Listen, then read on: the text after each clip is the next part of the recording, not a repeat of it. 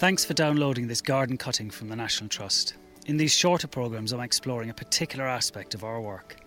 I'm Alan Power, the head gardener at Stourhead in Wiltshire for the National Trust, but today I'm at Sissinghurst Castle Garden in Kent, which surprisingly sits on clay soil, which is a big challenge for gardeners. There's a wonderful veg garden here, which wasn't part of the original design at Sissinghurst, but with some clever gardeners and clever gardening, they're now able to have one. I'm standing here with Helen Musgrave and Chris Robinson, who are the brains behind the operation in the veg garden.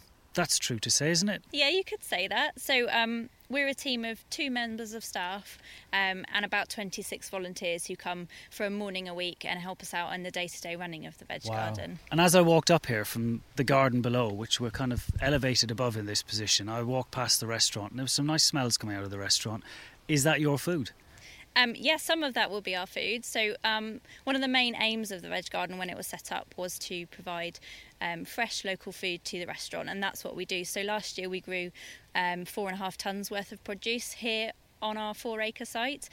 Most of that went to the restaurant, but some of that we also sell in our plant shop for visitors to take home with them. 4.5 tonnes? That's right, 4.5 tonnes. I have to say that again, because to try and picture 4.5 tonnes of food, that's amazing, isn't it? Yeah, it's really exciting, and we're on target to make just a little bit more than that this year, so we're really excited. I'm aware that you're on clay soil. It can be quite tricky, can't it? Yeah, so clay soil has quite specific characteristics, and that it's quite a dense soil, and it can become quite waterlogged. So in the winter you can get quite wet soil, but in the summer it will bake hard, a bit like concrete. Your boots become 10 tonnes heavier by the end of the day working on this soil. But I know that you've employed a no-dig kind of policy on how you manage your veg here, and I've heard of this and read about it, but I've never actually employed it, and I'm quite keen to because it sounds great. It is great. We've been doing no-dig gardening for 4 years now here at Sissinghurst, and I guess the main principles of it are you have these narrow beds which you never walk on, and that means you're not compacting the soil.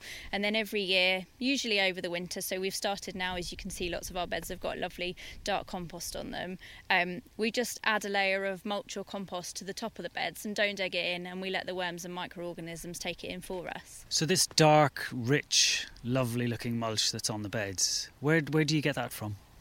So we buy this from a company who buys from the council all the bits and pieces that go into your wheelie bin at home. So it's your green waste that you've, chopped up a tree in your garden, or got some nasty weeds that you don't particularly like. They take it away, they turn it into compost at high temperatures, so it gets rid of all the weed seeds that are in it, and they sell it back to us. Because that's really important, isn't it? Because sometimes you see mulch and compost coming in, and then you'll almost have a wildflower meadow developing the next year, a wildflower meadow that you don't want in your veg garden. Yeah, that's right. I think the key is getting up to that high temperature, and then that just kills off any seeds that are in there. Brilliant. And obviously with the clay soil, you must have to put tons of organic matter on for the worms to come in.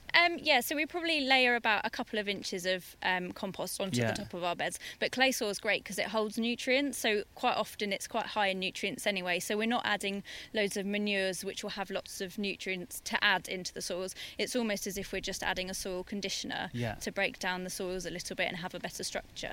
And Chris, you volunteered here for 5 years now? For 5 years, yeah. 5 years. You've employed no-dig at home as well, have you? I have, because I'm on clay as well. Okay. And the no-dig gives you the opportunity to work the ground all year. So with the mulching and not walking on the soil, you can plant into just the surface. And how narrow are your beds at home? 4 foot wide. 4 foot wide? Yeah, so we can work from either side. No digging would be nothing without the mulch. So that's at home, that's don't key. Be afraid to put a good mulch on top. Yeah. And then just leave it. Don't try and dig it in. And the worms will do all the work for you. And the worms do the digging for you. So you can sit back and have a cup of tea and watch it happen. Tell me, we're standing here, a chilly December day. Can you roughly run me through what you've got in the garden at the moment? Lots of lovely winter vegetables. So we've got leeks, cabbages, Brussels sprouts have just started to be ready. Lots of different types of kale. We've got early purple sprouting, which we'll be harvesting next year. And we're really lucky as well at Sissinghurst because we've got 2 polytunnels. And these just provide a really nice environment, a bit of a warmer environment, so we can grow crops throughout the year. So we grow all our salad crops in there through the winter, so we can get some really nice, spicy, different salad mixes out into the restaurant, even when it's snowing outside. That's brilliant. Thank you both very much. Thank you. Thank you. Thanks for downloading this garden cutting from the National Trust. If you've enjoyed this podcast, you can find more of them by searching National Trust Gardens. Subscribe on iTunes or follow us on your favourite podcast app. We'd love to know what you think of the series to help us make more of them in the future, so please do leave us a review on iTunes as well as filling out our survey, which you'll find in the programme description. I hope you can join me again soon.